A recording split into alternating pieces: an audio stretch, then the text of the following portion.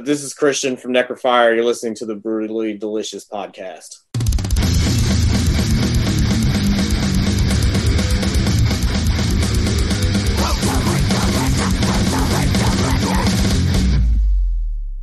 All right. Imagine if you showed up, we did a half-hour interview, and Bruce didn't hit record. So I will tell you, as stupid as it sounds, it has happened. I've been so involved, because I'm the brains and the muscle and everything of the show. And it's tough when, he just shows up and he's good to make fun of me, but I'm taking care of everything. So sometimes, I forget things. Well, I've been gone for a year, just about a year, and I'm back. So, Bruce? Yes. It hasn't been that long? It has been, yeah, just about. Shit. This is his first day back, so cut him some slack, Christian. Anyway, I'm Bruce. That's my partner, Chris. Welcome. Thanks for taking the time, man. Of course. So what's it like over in, what'd you say, you're in Texas? Texas is all right. It finally cooled off, so there's that at least. Yeah. All right. So let's talk about Necrofier. Now that Prophecies of Eternal Darkness is complete, done, and finished, how do you feel about it, and are you satisfied with the way it turned out? I feel really good about it. We got to spend a little more time on it than probably usual just because of last year. And we recorded it with Dauber at his home studio, so lots of extra time putting in some stuff we wanted to. But I'm really happy with the final product. You can critique things like you do yourself over and over all the time, right. But I'm pretty happy with how everything turned out. What was the recording process like? Because, like you say, you did it during like the height of everything that's going on. You guys like? We're also in Texas, where I feel like no one really cares about anything, anyways. But nice. When it first started, we were all kind of, like everybody else, sketched what was going on, and then after a couple weeks, or like that month, where we kind of figured out, we're like, okay, well, none of us are really doing anything besides maybe going to work, like on a couple of us. So I think we just hang out with the band and whatever. I think we'll be all right. So we just started recording like that. Cool. So this was a record that you guys did yourselves? Yes. That is awesome. We've been recording forever, so there's a certain extra level of professionalism that comes with doing that with him. Just some years and years of experience. But how freeing do you find it to be able to not have to go into a studio? It's real nice, especially because I don't feel like we're ever on the clock, which is something I feel like I will be in my head at the studio. Because even though, say, you do a bunch of stuff and you need to take a break, you have that, I'm on a break, but yeah, we're paying for this break, Yeah. Oh, yeah.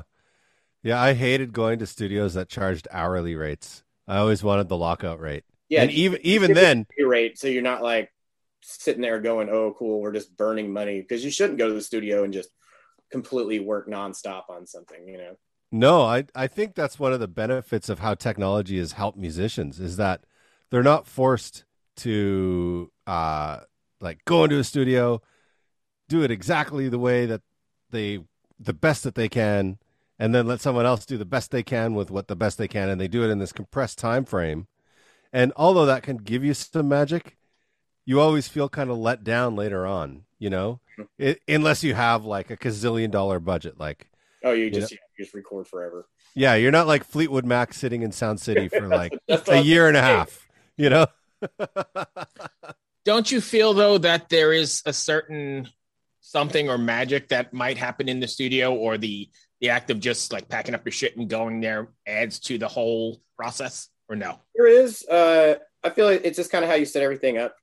And also, yeah, depending on the studio you go to, there is a whole kind of just romantic feel of going to a studio and everything's there, and the big boards and rack mounts and everything.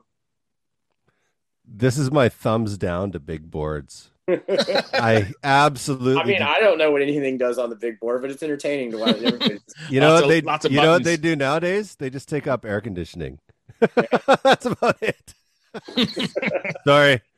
I might be old, but I'm fully digital. But I feel like going to the studio also depends on who you're recording with, because certain people can bring certain things out of you, right? Like through encouragement or just through how you feel being around them and things like that. Sure. Yeah. So did you guys do drums at the home studio as well? Yes. Really? Robert's got like his whole setup for everything, so he kind of he's been doing it so long that he's kind of got it down to, I guess, almost science. But it is a science, and that's awesome. That's great. Well, I'm always a tech geek guy, so I always ask tech geeky questions. So here's a lightning round. Okay. Sorry, real amps or amp sims? Both. Really? Yeah. Okay. Now, were you blending them together or doing takes of real and takes of sims and then blending them together? I believe it was blending them together, but I don't get into that process of it. I work with some of it. I'm like, this sounds good. This sounds good. And then, I kind of come back and I'm like, this awesome. If I get into stuff, it's more kind of effects with pedals and other things like that. What kind of cool pedals are you using? Dark Waves from Idiot Box Effects. It's chorus echo. Most everything we used on this is either reverb or some kind of chorus thing in that kind of range or echo thing. Cool. Sorry, I'm getting geeky, Bruce. You can take it from here. No, that's fine. I've got a few notes, and then we could just go wherever we usually end up doing. Tell me about the partnership with Brimminghorn Meadery. How did that come about, and what is that? Season of Mist brought that to us. It's super cool. I've never had a mead before. I actually really like mead. So doing the process with them and kind of getting to choose some flavors and going back and forth like that and putting the whole thing together was rad. So you guys were actually involved in, I know Chris has got his hand up like we're in fucking third grade, but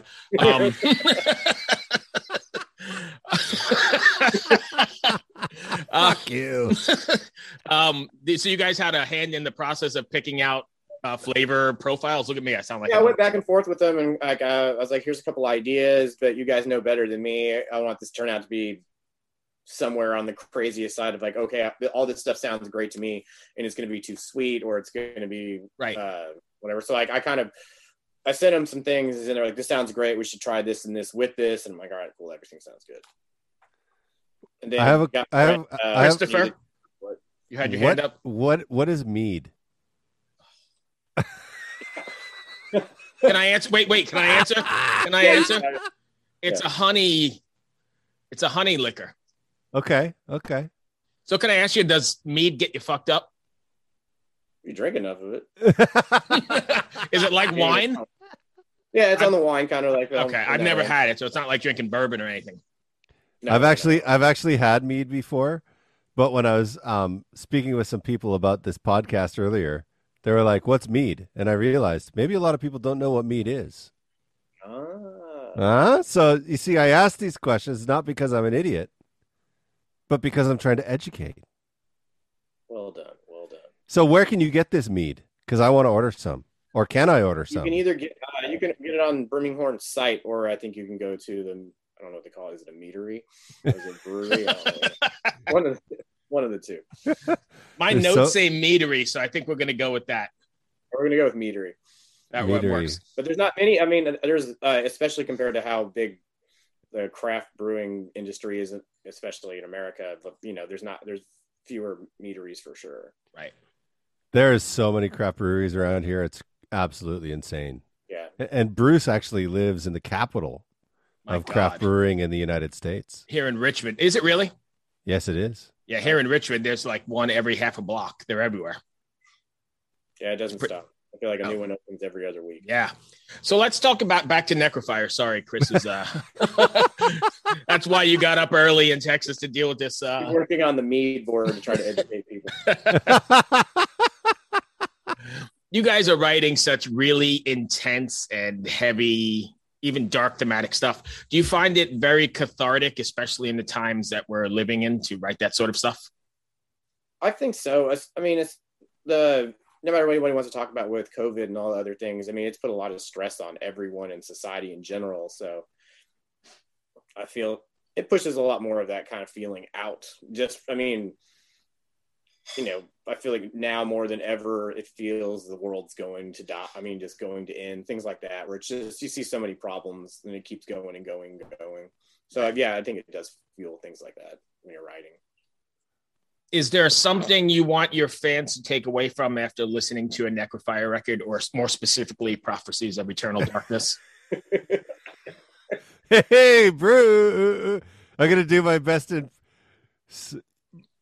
Did you lose me? I'm going to do my impression of Bruce right now. Are we better? Yeah. Yeah, Are we back? Yeah, I think you're we're back. All right, great. What was your question? Is there something you want your fans, like when you're writing, is there something you want your fans to take away from after listening to a Necrofier record, or even more specifically, like Prophecies of Eternal Darkness? I mean, I know it's dark, but is there something you want them to walk away with? Let me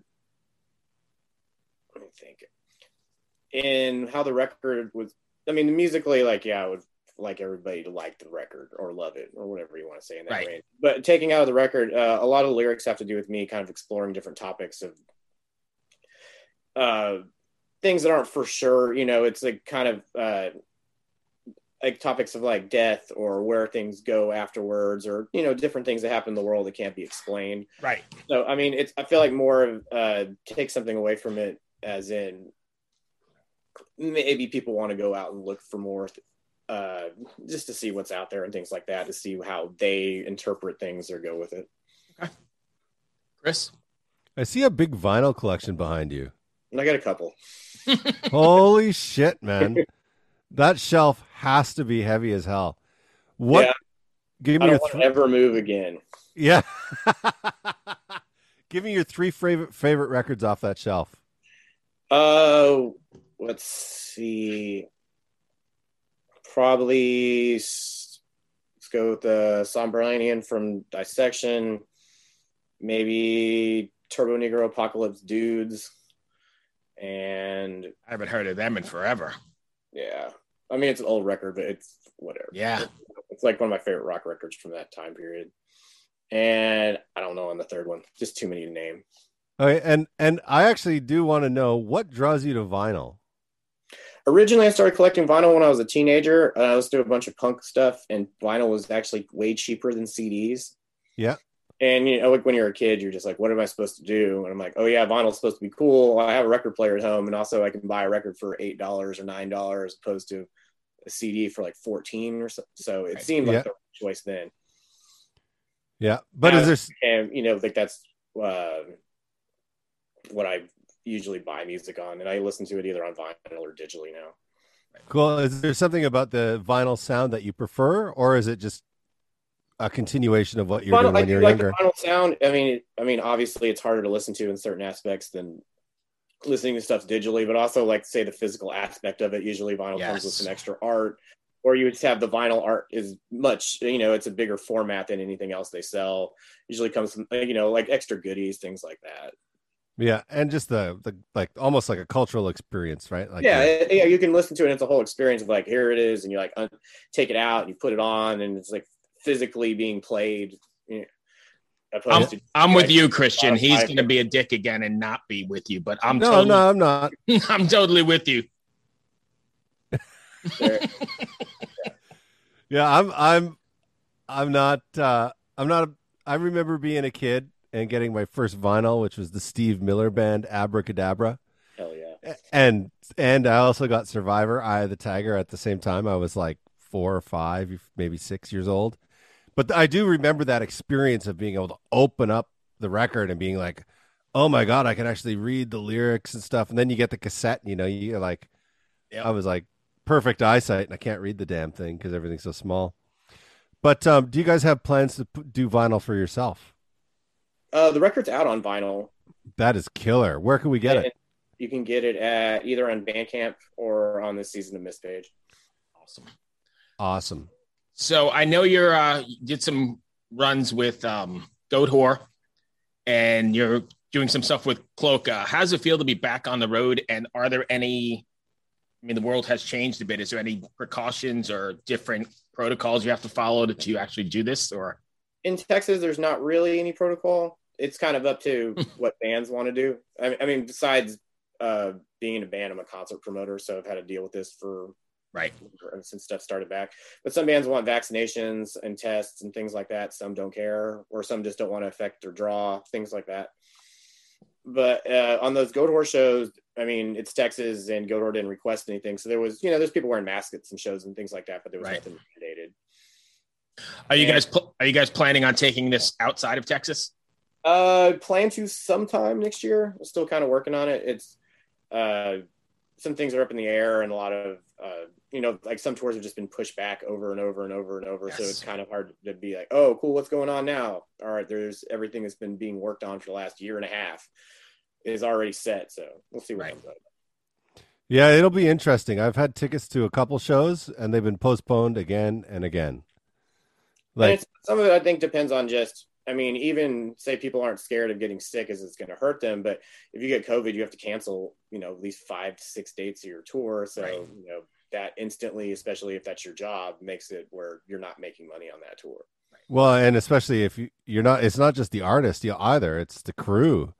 Because, like, maybe the artist could afford to take the 5 days off, but the crew might not be able to. Well, I mean, still, the artist has to pay for everybody. So if everybody's off, they're just bleeding money for the whole week. So, or if it's at the end of the tour, it's like, cool, we made all this money to pay for everything, and now everything we're supposed to make on the tour isn't going to happen. So this was, I mean, it's just. Yeah. I was looking at Kiss, and Gene and Paul both had COVID and got over it, but their guitar tech got it and died.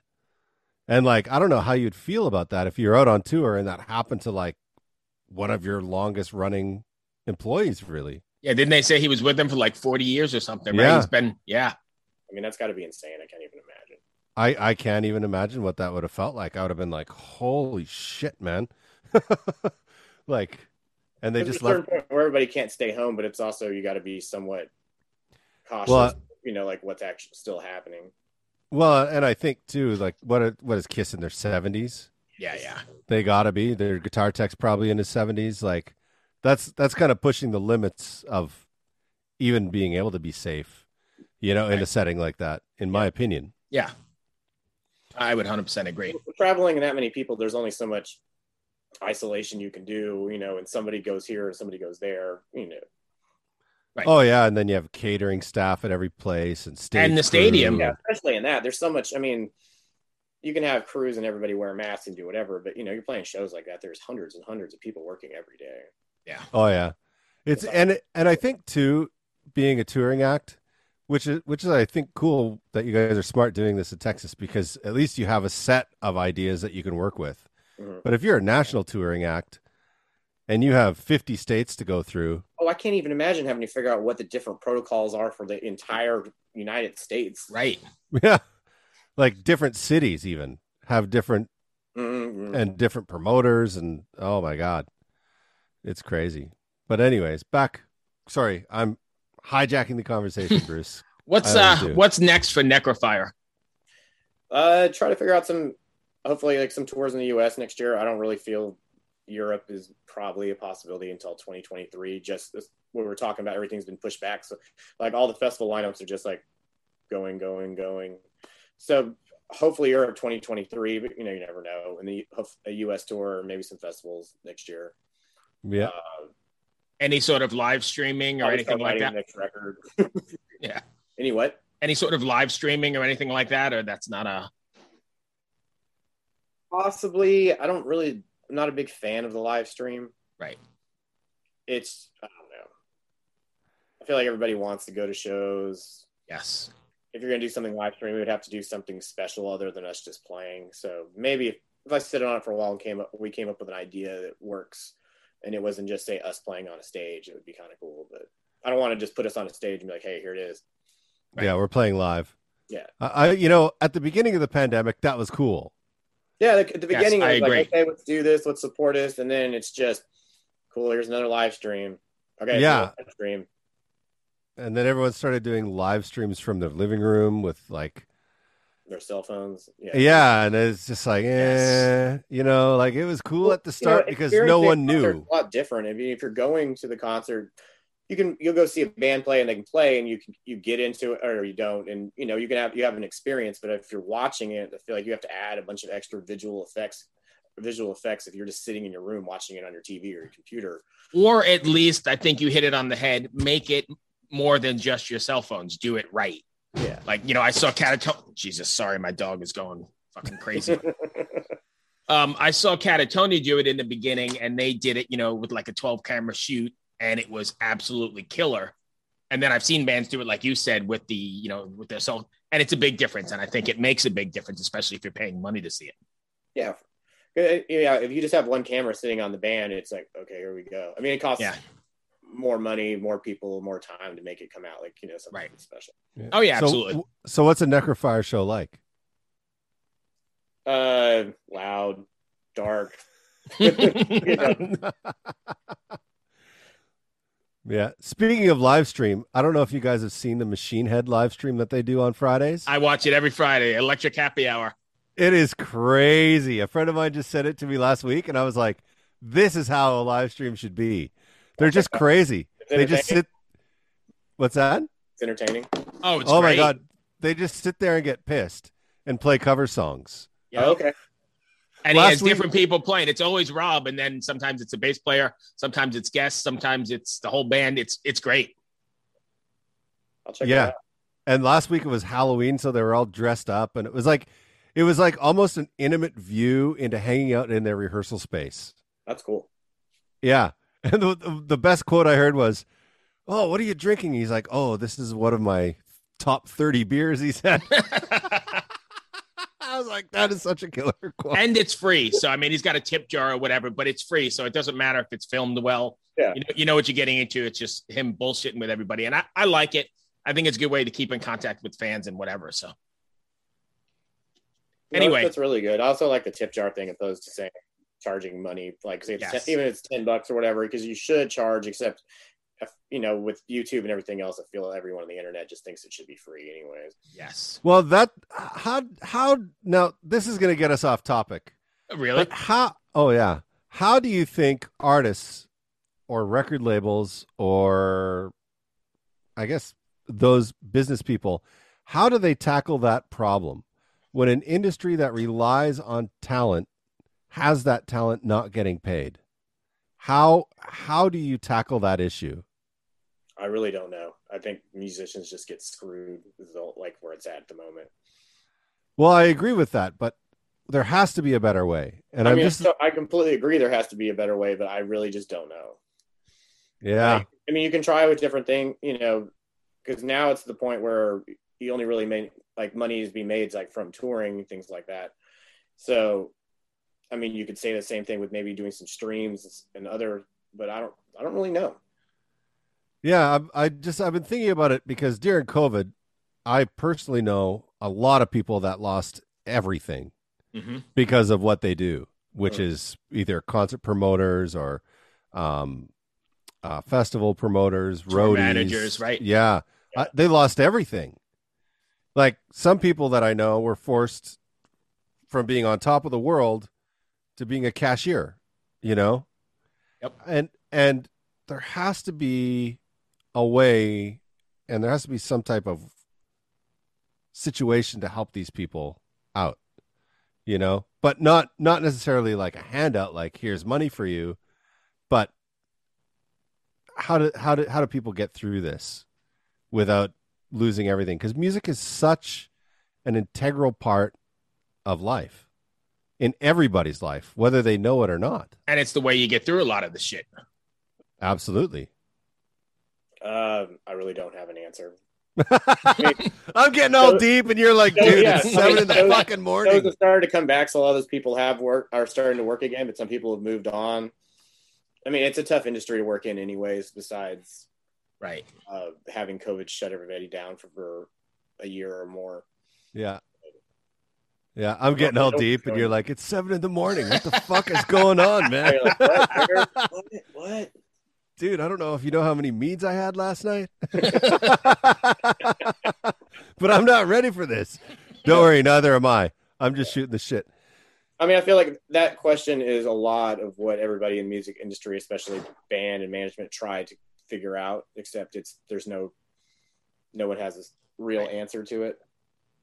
No, there is no answer that I can find. That's what they were doing, that Save Our Stages thing for a lot of clubs and bands and manager, all across. That was, I feel like there's a lot of attention brought to jobs that people didn't know existed if you didn't work in music. Oh, yeah. What do you mean there's this guy that you talk to that calls this other guy that then talks to a club and then books this, and then there's 40 people that work that show that night, and catering and everybody, right? There's everything, and not to mention the restaurants around the venue that fill up before and after. And bars next. There's just so many things that affects if there's a big show, everything in the area and people working. Absolutely. Not just say the band and whatever. Right. The video. All right. Well, that's all I've got. Hit my list. Chris, you got anything?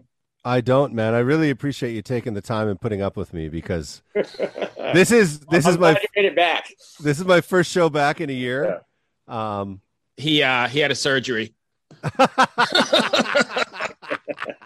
He was Christine for a while. I had a surgery by the United States government. Yeah, I'm from Canada, so you're like, oh, that explains. They finally let you back in over the internet. We weren't allowed before. No, I live in DC. Oh, okay, but my visa ran out, and I was in like this weird legal gray area because I'm on my wife's visa. Mm-hmm. So I wasn't allowed to work or leave the country or do anything until they processed my case. And then once my case was processed, then I could come back or stay and work. It took a little extra time to get it processed, I assume. Yeah. About a year. So believe it or not, you're privileged. It's his first day back. It's pretty cool. Yeah! Anyway, Christian, I appreciate you taking the time. Thanks for having me, guys. Hey, no problem. Hey, can we get a scream before you go? That's too. Wait, really? Okay. That'd be great. Perfect. Thank you. Have a good day. That's all right. Have a good day, my friend. Take care. All right. Yeah, bye. Bye. Welcome to us talking about our podcast for a minute. What's the name of that podcast? That's Axe to Grind, and right now you're going to be getting a little taste of it, right down to the shaky microphone and all. And my name's Bob. And my name's Patrick, and usually we're joined by Tom.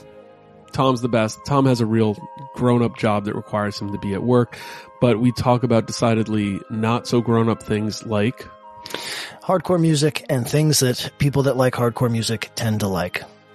So that could be the latest shows, revisiting classic material, talking about the new classics, all the little dorm room nonsense that you imagine from niche music podcasts that you either love, want to love, or hate. Yeah, imagine all the emotions that you have towards a genre that has impacted your life, and then condense them down to an hour to 2 hours a week. So triangulate your speakers, think about jumping off the bed, singing along, dancing like an idiot, and listen to Axe to Grind podcast.